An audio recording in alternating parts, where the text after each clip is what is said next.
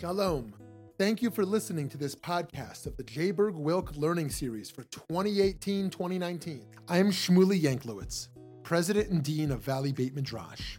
Here at VBM, we strive to bring you only the highest quality of Jewish learning, bringing pluralistic and innovative Jewish programming to the Jewish community that craves substance and insight is our passion, but we cannot do it alone. To support our endeavors, please consider donating a tax-deductible contribution to our organization. By doing so, you will be supporting meaningful Jewish educational content, funding the next generation of leaders, as well as furthering Jewish wisdom to people all over the country and all over the world. Please visit www.valleybeitmidrash.org. Thank you so much and enjoy the program.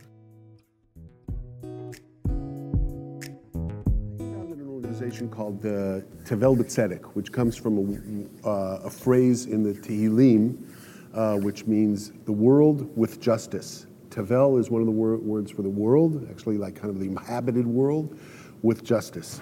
And I found it about 13 years ago, and I'm going to tell you about it a little later, but the idea of Tevel B'Tzedek, and something that I've been working on for a long time, basically, Tevel B'Tzedek, as Shmuley says, we work with villages in Africa and in Asia, and in Nepal, and now we're starting in Zambia. We also worked in Haiti and in Burundi.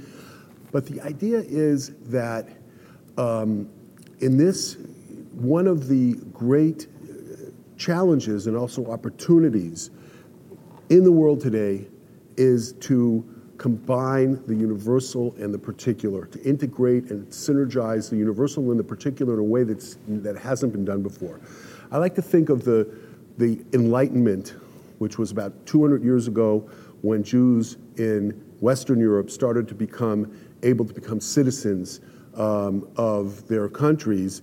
And it came down on Judaism, like on Jews, like almost like a meat cleaver, splitting the Jewish people in half, where some people said, okay, now that we can be part of everyone else, because before that you really had to be within your religious community, whether you're a Christian, whether you're Jewish, whether you're Muslim, now that we can be part of the general world, the big world, and perhaps even escape persecution. So we're going to drop most of the outside indicators of who we are, and we're going to take with us what we believe is the essence of our charge, which is ethical monotheism, and and this produced the early reform movement, and it produced other kinds of Jewish secular, more secular movements.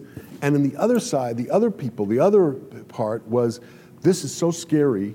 The ghetto walls are disappearing. We better put up very strong ghetto walls of our own.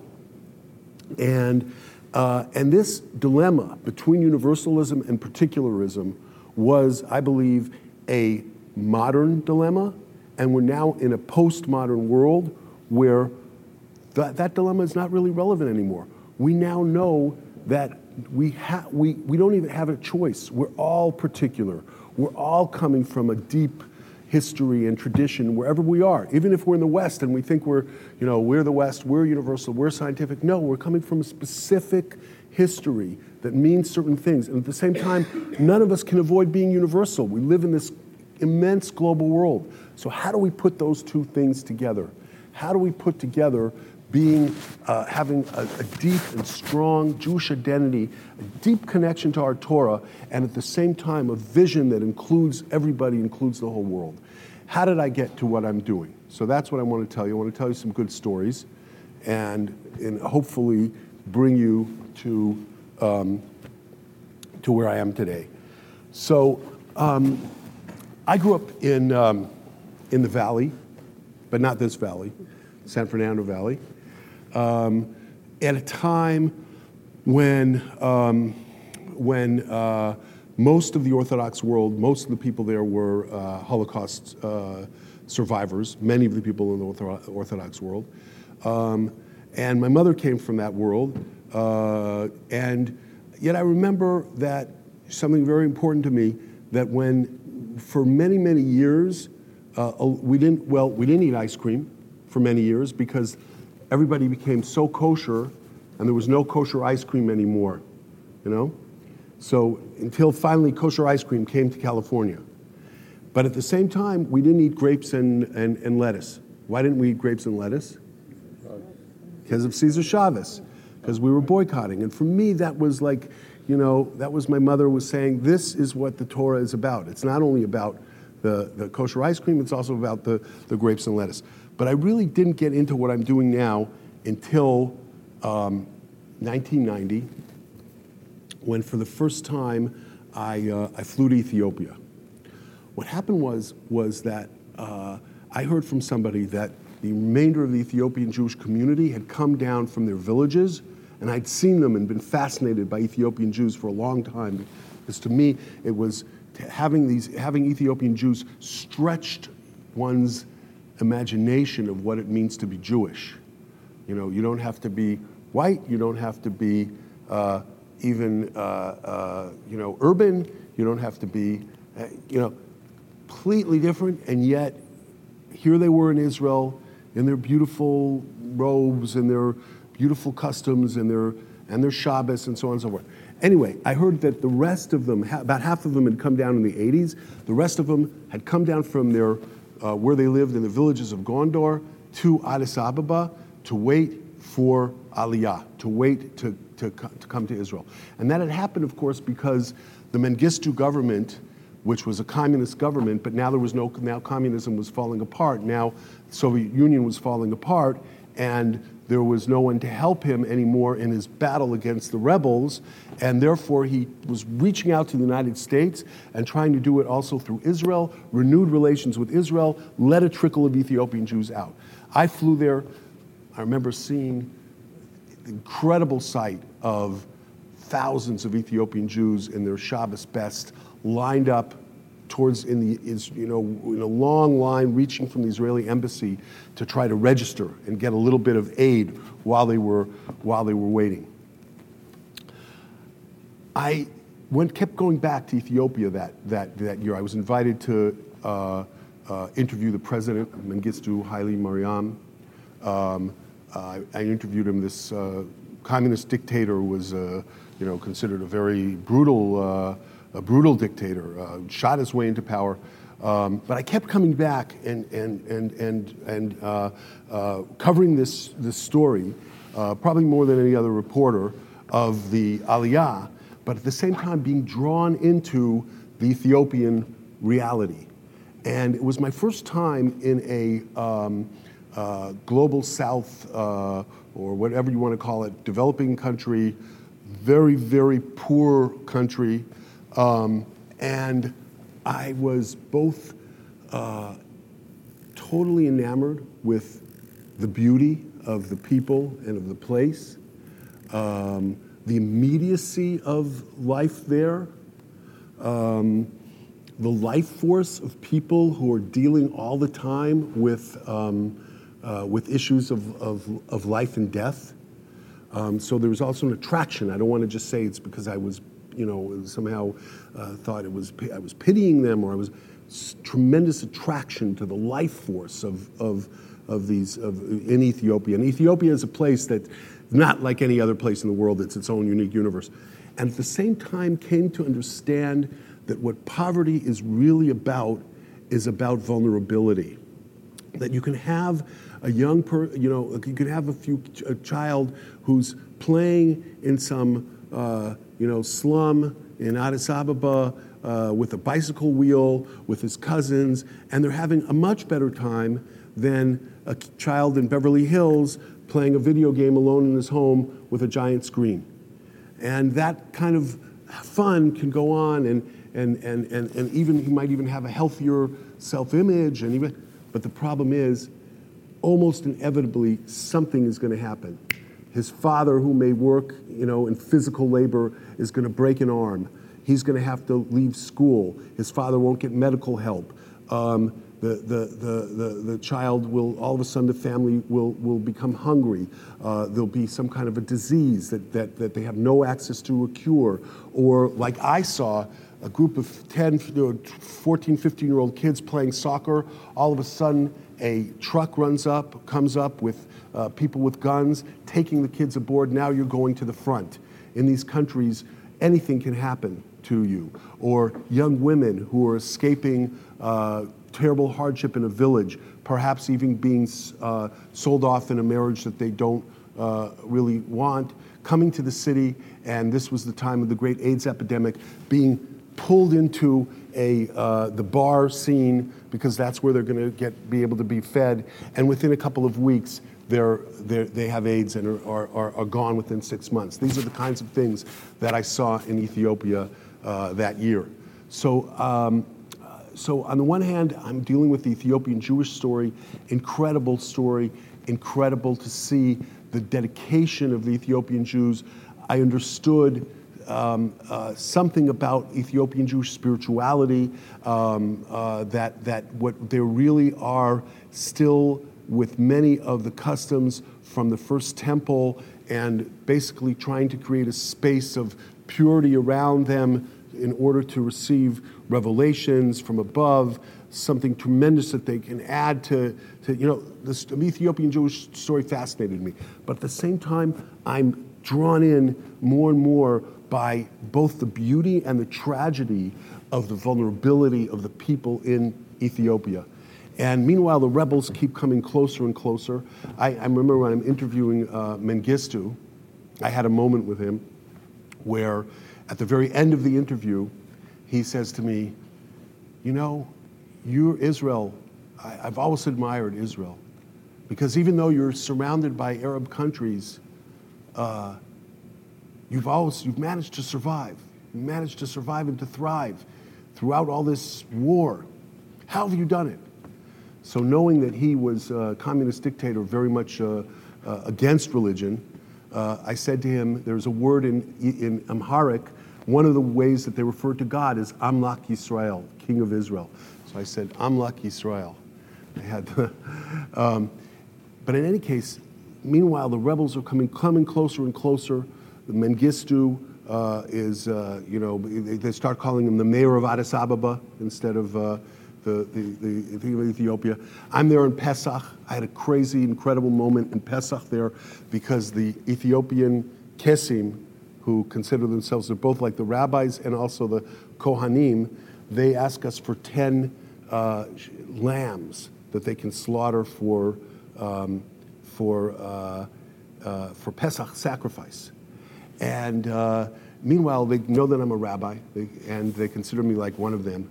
I see the knife that they're using, which is not a kosher knife because it's been traveling so much. It has like all kinds of nicks, and a kosher knife has to be very, very, very, very sharp and with no nicks on it at all. But yet I know that who you eat with, you are what you eat in Ethiopia. If you're Jewish, then you eat meat with Jews. If you're Christians, you eat meat with Christians. If you're Shmuley, you don't eat meat with anybody, but that's a different story. But what? So I had to decide, am I going to eat this meat that I know is not kosher? And I felt like nobody knew what was going to happen with them. And if I don't eat with them, then they'll feel like disheartened because they'll feel like I'm saying, "Oh, we're not really sure that you're Jewish." So I did eat that meat. I wonder if anyone has ever had that dilemma before. But in any event, the rebels keep coming closer. Finally, Mengistu flees. I was back in Israel. Someone tipped me off that there was going to be this Operation Solomon. I fly back. I'm in the last commercial flight going into Ethiopia. The airport closes because the rebels have surrounded Addis Ababa, and they have their guns trained on the airport. No planes are allowed to take off. There's a deal made to allow the airlift to take place. I'm at the airlift, and I have to decide if I'm going to stay for the rebel entry into Addis Ababa or not. And that was a very big dilemma for me because I was scared. I'd never done anything like that before. But I felt in the end that I cared deeply also about, even though I'd come for the Ethiopian Jews, I cared deeply about Ethiopia. And I ended up staying for the rebel entry into Addis Ababa and having a lot of adventures covering it. Just one funny thing I want to tell you. Other journalists had come in also, because it was the biggest story of the week until later in the week, Rajiv Gandhi got assassinated. Until then, it was the biggest story in the news cycle. These other journalists all are ragging me that I'm Israeli. You know, you're Israeli, they're going to use the Ethiopians to put them on the South Lebanese border, you're a fascist country, all kinds of stuff. Then we're in this situation, me and some of the journalists, where all of a sudden fighting breaks out between the rebels and Mengistu's soldiers, and we're caught in the middle. And the journalists say to me, "Oh, Micha, you're Israeli. Get us out of here." So that was one of those moments where being Israeli turns around, and I've had those moments a number of times. So anyway, that for me was like a turning point, deciding to stay. Right after that, I went to Haiti to interview the new Haitian president.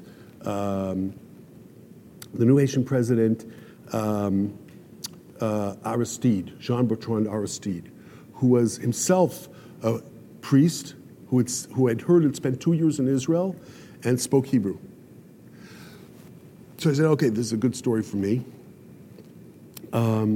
He, of course, was a liberation theology priest. Christianity suffuses Haiti, and you'll see signs there, the Adonai laundry, Elohim mechanics, rechovot, fruits and vegetables. It's crazy to see those things. I get there. First, they tell me you can't interview Aristide. We made a mistake. First, I'd gotten permission. No, when he's not seeing anybody, you can go to this event that he's going to be at. Whatever. I'm a bit disheartened. I go out to this place called Port-au-Prince, in Port-au-Prince to a place called Cité Soleil, which is one of the worst slums I've ever seen, probably one of the worst in the world. I mean, it's unbelievable how dense things are, so dense there that, number one, people are sleeping in shifts. People can't, some people have to sleep in the day because there's not enough shelter for them at night. Everything is so crowded together you can't even see the sky. There are rivers of sewer where young children are walking through, but they barefoot, and these worms can come into them through their foot and eventually even kill them. I mean, just terrible things. And I walk through this place area. The next day is Tisha B'Av. It's the 9th day of Av, the day the Beit HaMikdash was destroyed. And I'm standing there in my hotel, and far away in the distance, I can see the Cité Soleil in the slum. And I realize that there's a Shekhinah, there's a holy, divine, there's the Talmud says that the divine presence, the Shekhinah, the feminine presence of God, is actually over the head of the sick when you go to visit the sick. And we say that the Shekhinah moved with Israel into exile, like a mother wanting to be with her children wherever they are. And no matter how much they're suffering, the more they're suffering, the more she wants to be with them. And I realized that Shekhinah was there with the suffering in Haiti and with the suffering of the global poor. It was like a switch for me where I understood that to really deeply live and realize the Jewish spirituality and Jewish symbols, you also had to be able to apply them and to understand them and to feel them and to experience them in the world outside. And I literally feel it, because I feel that that suffering and hardship, even though I'm not idealizing it, and I think that our job is to end it, but it brings out in people a kind of an energy and a life force that allows that there's great spirituality and dignity among the poorest of the poor. I have to say that. In that I disagree with Albert, what's his name, Maslow, who says that there's that pyramid of the pyramid that first you satisfy your needs, and then you satisfy this and that, and finally there's the pyramid of the spirituality. I don't find that to be true. I find that actually in the depths of the depths, there's often great spirituality. So years later, when I was in Haiti in the refugee camp, where Shmuley also was, where our organization was working after the earthquake, all of a sudden you hear amidst this terrible squalor where people, everyone there has lost a mother, father, brother, sister, child in the earthquake, you hear this beautiful singing, this beautiful, beautiful singing rising up from the slums, from the squalor. So Haiti was a turning point for me in that sense, in understanding how the Shekhinah has, just as it went into exile with us, with Israel, it's now in exile with it's now present amongst the poorest of the poor. Just an anecdote with Aristide, what finally happened was that I saw him walking in this event that I was invited to, surrounded by his people, and I walked up to him and I said, Shalom, bati me'eretz Yisrael lirot otcha. I came from the land of Israel to see you. And he hugged me, and he gave me he gave me an interview a few days later in his palace. And again, all these journalists who'd been ragging me and who, for them, Aristide was a hero, they couldn't believe that he was giving attention to this, to this Israeli. So then, after Haiti, I was in Somalia. And Somalia was really, I was there a few weeks before the Marines came in. The Marines came in because there was, Somalia at that time, it's a little better now, was the epitome of a failed state. There was no one to take your passport at the airport. There was just a group of armed people from a certain clan that had taken control of the rest of the airport. You give them $20, that was it. There was no telephone service. There was no electricity unless you had a generator. There was no water unless you had a well. There was no police. There was no post office. There were just armed, sometimes children as young as 14 or 15 on every street belonging to different clans. That's who was controlling the streets. And I went around there for around 10 days, and I was okay. I had crazy things happen to me. I was threatened at gunpoint. Different kinds of things happened to me. I also had a wonderful experience where I was in where I was in the place. I was this kind of compound of Doctors Without Borders, which was run by Muslims, but the Doctors Without Borders were there because the whole country is Muslim. So I was praying in my room. The afternoon prayer, and this Muslim comes in who runs the place, and he sees me and he tries to talk to me, and I don't talk to him back. And afterwards, I apologized to him. I said, I was davening, I was praying, I'm sorry, I was praying. And he said, I've never seen a white person pray like that, like we do. That's and it was for me an amazing moment of connection. But in any case, Somalia, crazy place. I go out to these villages that are really starving, because what happened was there was tremendous turmoil. The government of Siad Barre was thrown out. He created a scorched earth. People are starving. Perhaps a million people are in danger of starvation. We go out to one of the worst areas. I go with this Irish organization, Goal. I see tremendous differences. Like there's one village where even though they're starving and we bring them relief, there's this tremendous dignity that they have, and they're all listening to there's a leader who's an elder, and nobody does, nobody grabs, nobody talks out of turn, they're dressed beautifully still, and then in another village, they're fighting already over the food that we're bringing them. So this idea, what I see is that people have both the capacity to rise above almost anything with tremendous dignity, and at the same time, there's also always the potential for chaos, and we're always many times in the balance, and this gets tested when we are in extreme situations. God forbid, I hope that we never are. But so for me, I understood then that the thrust of Judaism is to also to give us strength to create the structures that can operate even under this kind of tremendous duress. So Shabbos in Somalia, what happened was the last day before I was supposed to leave Somalia, the only way to get in and out were by like a UN or Red Cross plane, one of these little planes. So I had reserved a Red Cross plane for Friday, and on Thursday I went into the marketplace, and I shouldn't have gone in without armed guards. All of a sudden, all kinds of hell broke loose, people running, shouting, shooting. I see people dying by my side. Whole long story, I get scared as hell. I said, thank God I'm leaving here tomorrow. My whole head is filled with like black. I'm like, I can't believe how terrible, I just get spooked. After 10 days when I was okay, I suddenly get spooked. I go there the next day to the UN, they say, no, the plane took off already. It's gone, it came and left. It didn't wait. I go to the airport. I said, I gotta get out of here.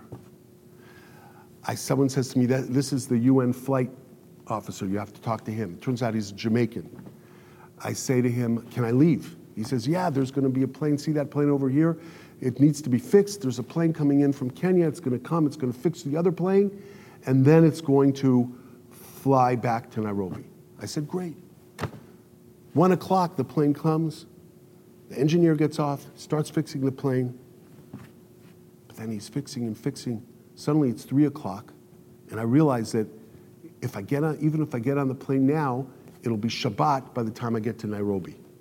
And in Nairobi, I'll have to fill in the passport. And I start thinking to myself, wait a second, maybe it's life and danger, life and death, because crazy things are happening here. And I said, but why'd you come here in the first place if it's life and death? And then I said, well, okay, I'll stay. But I want a sign from God. And you're not supposed to get signs from God, and I couldn't help it. I was in such an extreme situation, it just came out of me. And at that moment, the flight officer turns on his motor, and he's going to go back to Mogadishu. And I run up to him and I said, can I get a ride back with you to Mogadishu, to where I'm staying? And he says, yes, you can, but why would you want to? You want to leave Somalia so much. So I said, look, I haven't been saying anything to people because this is a Muslim country, and I don't know what's going on here, and but I'm Jewish, and tonight is my Sabbath. So he says, ho, ho, ho, Shabbat. I'm like, what? And it turns out that his previous assignment was in Jerusalem. He was with a ultra-Orthodox family. He knew all about Shabbat. All of a sudden I'm saying, I thought maybe I could get on the plane. I can go to, I can fly before Shabbat, but I'll get there, it'll be Shabbat, but maybe I can. No. If it is Shabbat, you must stay in Somalia. So I have my sign. And then in the end, he takes me home and he says Shabbat Shalom and so on and so forth. Hi, this is Shmuley Yanklowitz. I hope you've been enjoying and learning something new from this podcast. If you have a moment, please consider making a contribution at www.valleybeitmidrash.org. Thank you so much, and now back to the learning. So anyway, I continue these kinds of journeys. One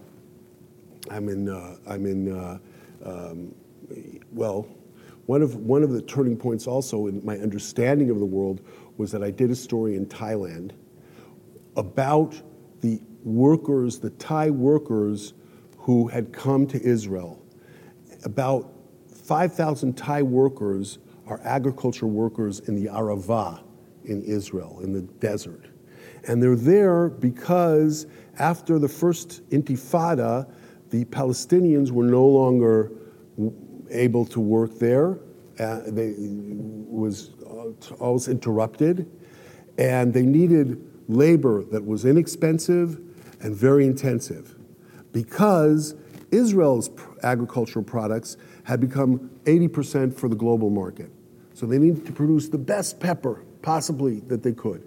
So they brought in these people from Thailand, and it turns out all these people from Thailand had come from a certain region in Thailand, a very poor region, and I flew to that region to try and understand why were they leaving, why were they coming to Israel, why were they going to wherever else they were going. And it turns out that Thailand, like many, many other countries in the world, had borrowed money from the United States and from Europe during the 1970s, when there was a lot of money in the United States because the Gulf states had brought in all their money from the oil money after 1973. They were lending out at very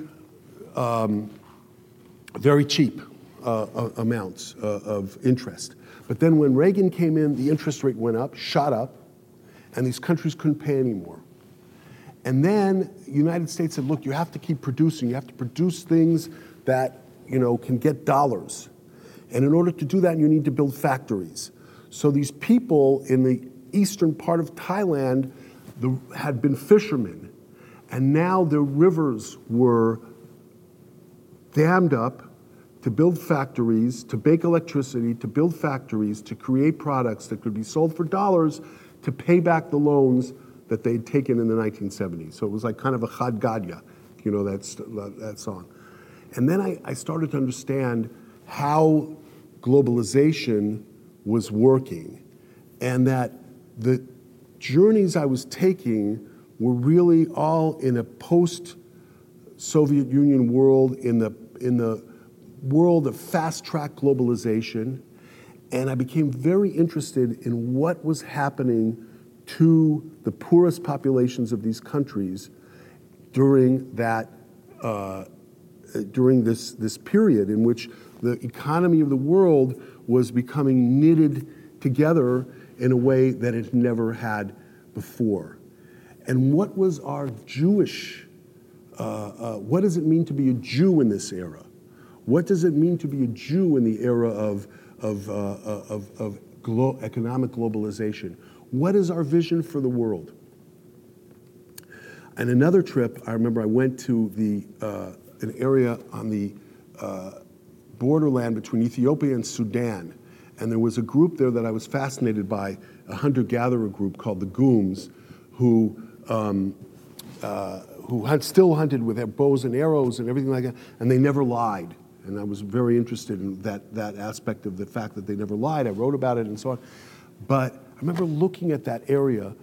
The Italians had built a really beautiful hospital there that was now abandoned, but a high-tech hospital, now abandoned. Then there were many, many people farming like in biblical times. And then there was the jungle with the hunter-gatherers. And what I realized was that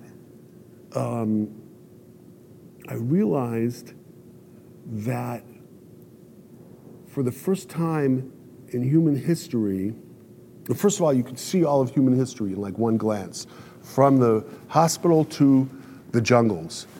And I realized that if we really wanted to understand the Jewish, the Torah, we had to go back to the Garden of Eden and to the hunter-gatherers, and to see how to see the Torah in that perspective of the development of human history and the development of agriculture. And I came to understand that really there's a spine running down the Torah through the narrative part of the Torah, which brings us from going out of the Garden of Eden, where they're eating everything, to where they're eating by the sweat of their brow, to agriculture, to the whole story of Joseph, where there are he's helping Pharaoh to store food, massive amounts of food that really is the power of Egypt, the power of empire is in this storage. To the liberation from slavery. This ends up enslaving the Egyptians, enslaving the Jews. Of course, there's many other themes in the Torah, but I see this as a major theme. To the man, which is almost like the manna. You have to gather it every day. You can't store it. You only eat and you only get enough for what you have, for what you need each day. And then they go into the land of Israel, the people of Israel, and the Torah tries to create, suggests how to create a society that on the one hand can build itself up, can grow, people can work and gather and create. But on the other hand, underlying it, there's the sabbatical year, there's the jubilee year, there's the forbidding of interest, there's the breaking of loans, there's in general a Torah principle that human need and dignity become before property, because ultimately property is a tool that we can use to create and use to have motivation, but it's also, in the end, can enslave.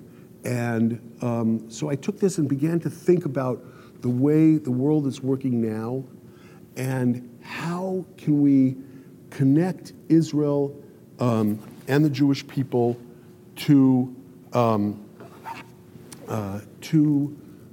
world, to these issues of global poverty.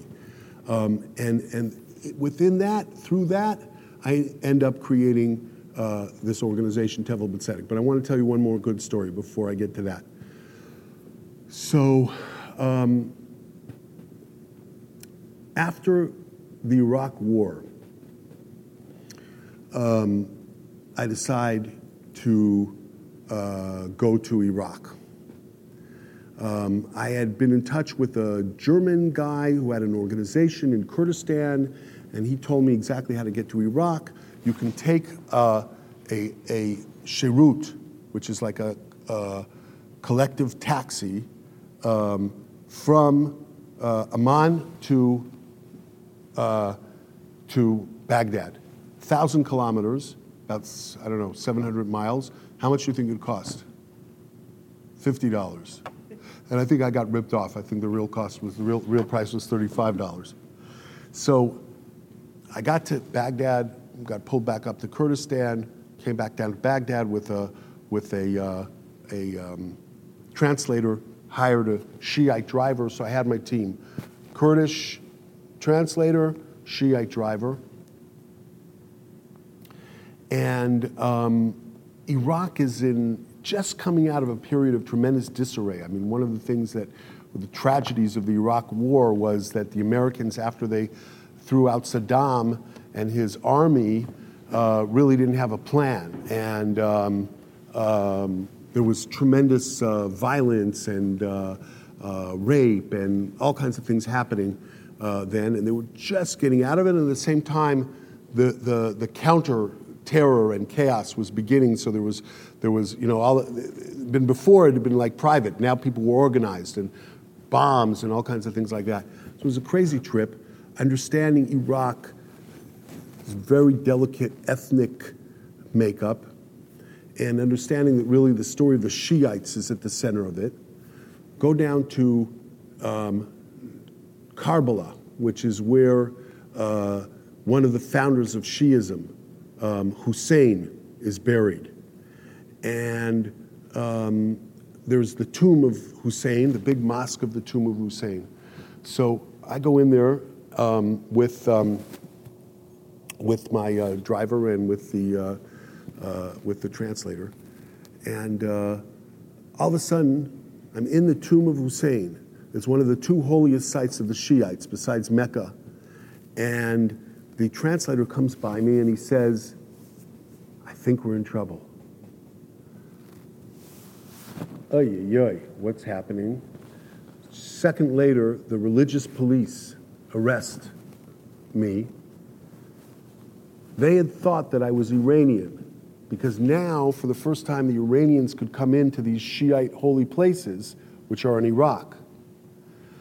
But once I got in, I wasn't acting apparently like a normal Muslim would, and people talked to me in Iranian, in Persian, and I wasn't answering.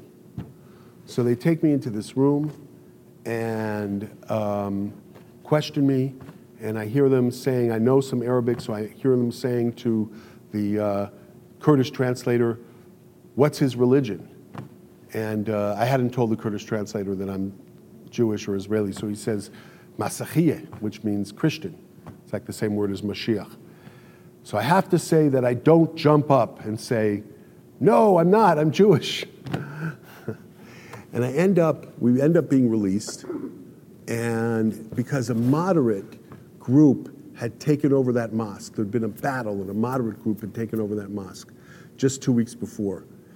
And this is one of the lessons I learned is that, and then they even allowed us to interview one of their top people, and I asked him about Israel, and he said that he doesn't care whatever the Palestinians do is okay with him. You know, if they make peace with Israel, it's fine with him. He doesn't hate the Jews. And it doesn't hate. And this is something that I encounter a number of times. I'm also in Bangladesh, I'm in Indonesia, that there is in Islam, there's different forms of Islam. And that's something that's so important for us to know. And that we have allies in certain forms of Islam that we don't in other forms of Islam. So anyway,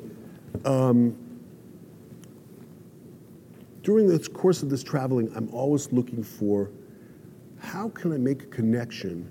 How can we make a connection between Israel, Judaism, and the challenge of poverty in the global South, which is a challenge. It's a challenge not only because it's not like, you know, if people were living in villages the way they'd always traditionally lived, that would be one thing.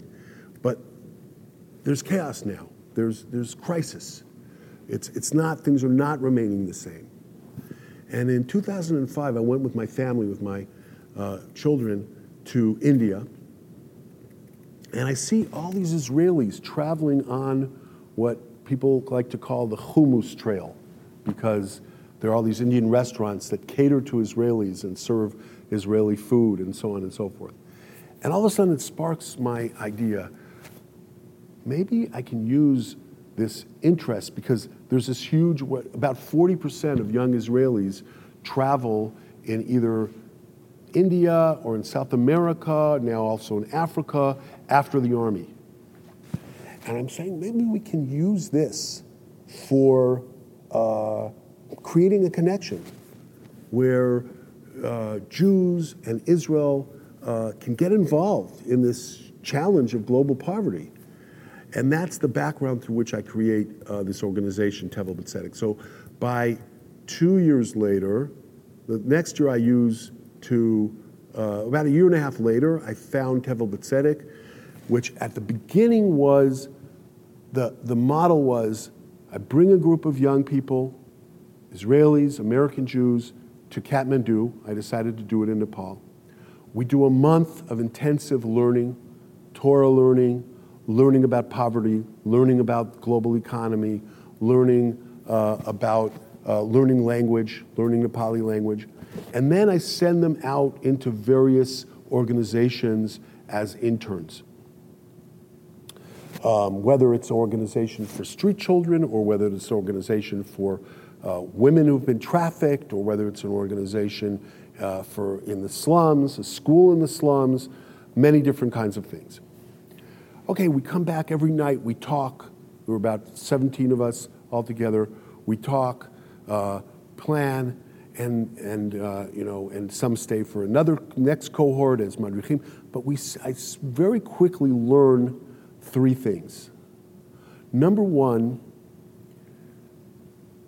the internship approach has some very strong limitations, because you're always going into a place, leaving the place, putting the responsibility, a very difficult responsibility for how to take in volunteers, Western volunteers. You're outsourcing it to the organization, and they don't really know necessarily how to do it or what to do with it. Number 2, all of the problems that we see in the city, slums, trafficked women, the children, the street children, basically are happening because the rural village, the subsistence farming rural village is collapsing. And as Israelis, we have knowledge of agriculture. And I start to believe we can really help them. But the number 3 is to do something real. You often, almost always, if you want to make a long-term transformation, you have to work long-term. You have to work for a few years at a time. So we start going into villages. The first village we go into is a fishing village where the river doesn't have fish anymore. The water's been diverted. There's perhaps the very beginnings of climate change, which we see affecting villages even much more later on. And these fishermen are now part of a larger group of landless people who are breaking stones by the river. Terribly difficult work where they also end up smashing their fingers and having pieces of rock fly into their eyes. Yet they have land. So we're able to go in there, very little money. This was our first village. For a couple of $1,000s, we bring a pipe about half a kilometer. All of a sudden they have water, and we start teaching them farming. We build a demonstration farm there. Start to build a staff, because if we're doing long-term, we have to have a local staff. I bring Dr. Bishnu Chapage, he's a PhD, a Nepali agronomist who did his PhD in Israel at Ben Gurion University, comes back to Nepal, starts to work with us. We're able to transform this village, working with women. The women are they're the ones who hold the whole thing in their hands, and many of them had never been in a group before. Almost all the places we worked with, the women said that the most powerful thing was just, first of all, being in a group and being able to stand up and to look people in the eye and say what they think. So we ended up working there, transforming the village, being able to transform more villages. We worked in Haiti after the earthquake. We worked in Burundi, where we had to leave because of violence between Hutu and Tutsi. And now we're going into Zambia. And people ask me, well, how is this Jewish? There are a lot of people who say, what about your own people? Don't your own people come first? There's a saying in the Talmud, Aniye Amcha Kodmim, Aniye Ircha Kodmim. The people of your city come first. And I say to them, first of all, you're misunderstanding. That's if everything's the same.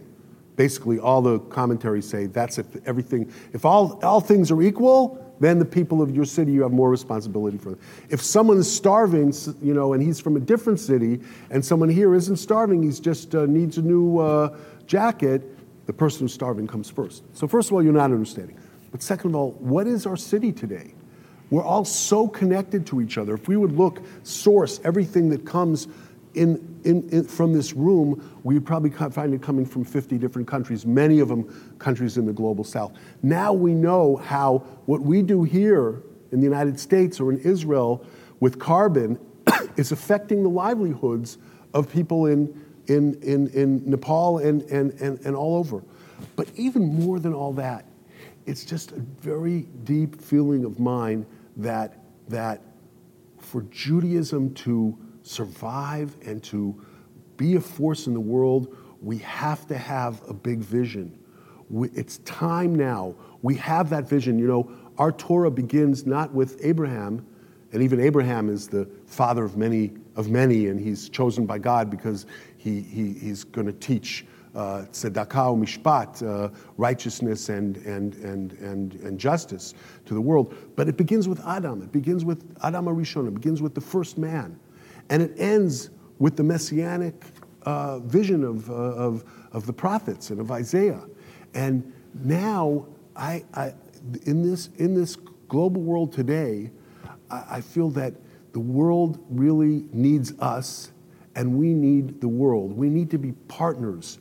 It's not, and that's another great thing, I think a powerful thing about Judaism in terms of social justice, is that one of the big mistakes when people went into the developing world, one of the big mistakes when they were helping to develop the world is we are the universal. You are the tribal, and we are the universal. We bring science, or we bring Christianity, which is the universal religion which everyone has to practice, or whatever it is. And I believe that we as Jews, first of all, we believe that you don't have to be Jewish for your soul to be saved. No matter how orthodox you are, you don't believe that. You believe that every good person has a place in the world to come. So we don't need to go out there to save souls. And when we go there with our particularism, with our depth of our commitment to our own people, and yet to connect to other people's, this has a tremendous resonance. And it enables us, I believe, to be able to see the sparks of light in others' traditions, and it enables them to be inspired by us. I've had my staff in Nepal or in Burundi to say, we're so inspired by how much you love your own people, you know, and that you're reaching out to us.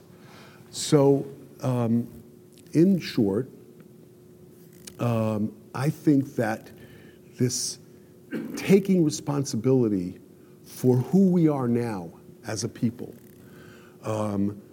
means, on the one hand, plumbing the depths of our tradition, every word of the Torah shining for us, but on the other hand, taking responsibility for the power we have and for the vision of creating a more just and beautiful world for everyone, taking that responsibility, going out with the tremendous energy that we have, which young Israelis have, with American Jews have, partnering with others, and I think that we can make a tremendous difference in the world.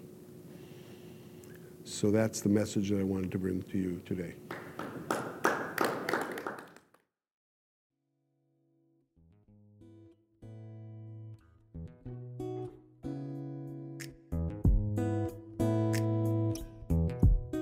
Hi, this is Shmuley Yanklowitz. I hope you enjoyed listening to this fascinating lecture. At VBM, we strive to bring you only the best in Jewish educational programming. To do this, we host a wide variety of events throughout our learning season, including panels, classes, and lectures, like the one you just listened to. Please consider going to www.valleybeitmidrash.org and donating to VBM to support meaningful Jewish education in the greater Phoenix Jewish community, indeed all around the country and the world. Thank you so much for listening.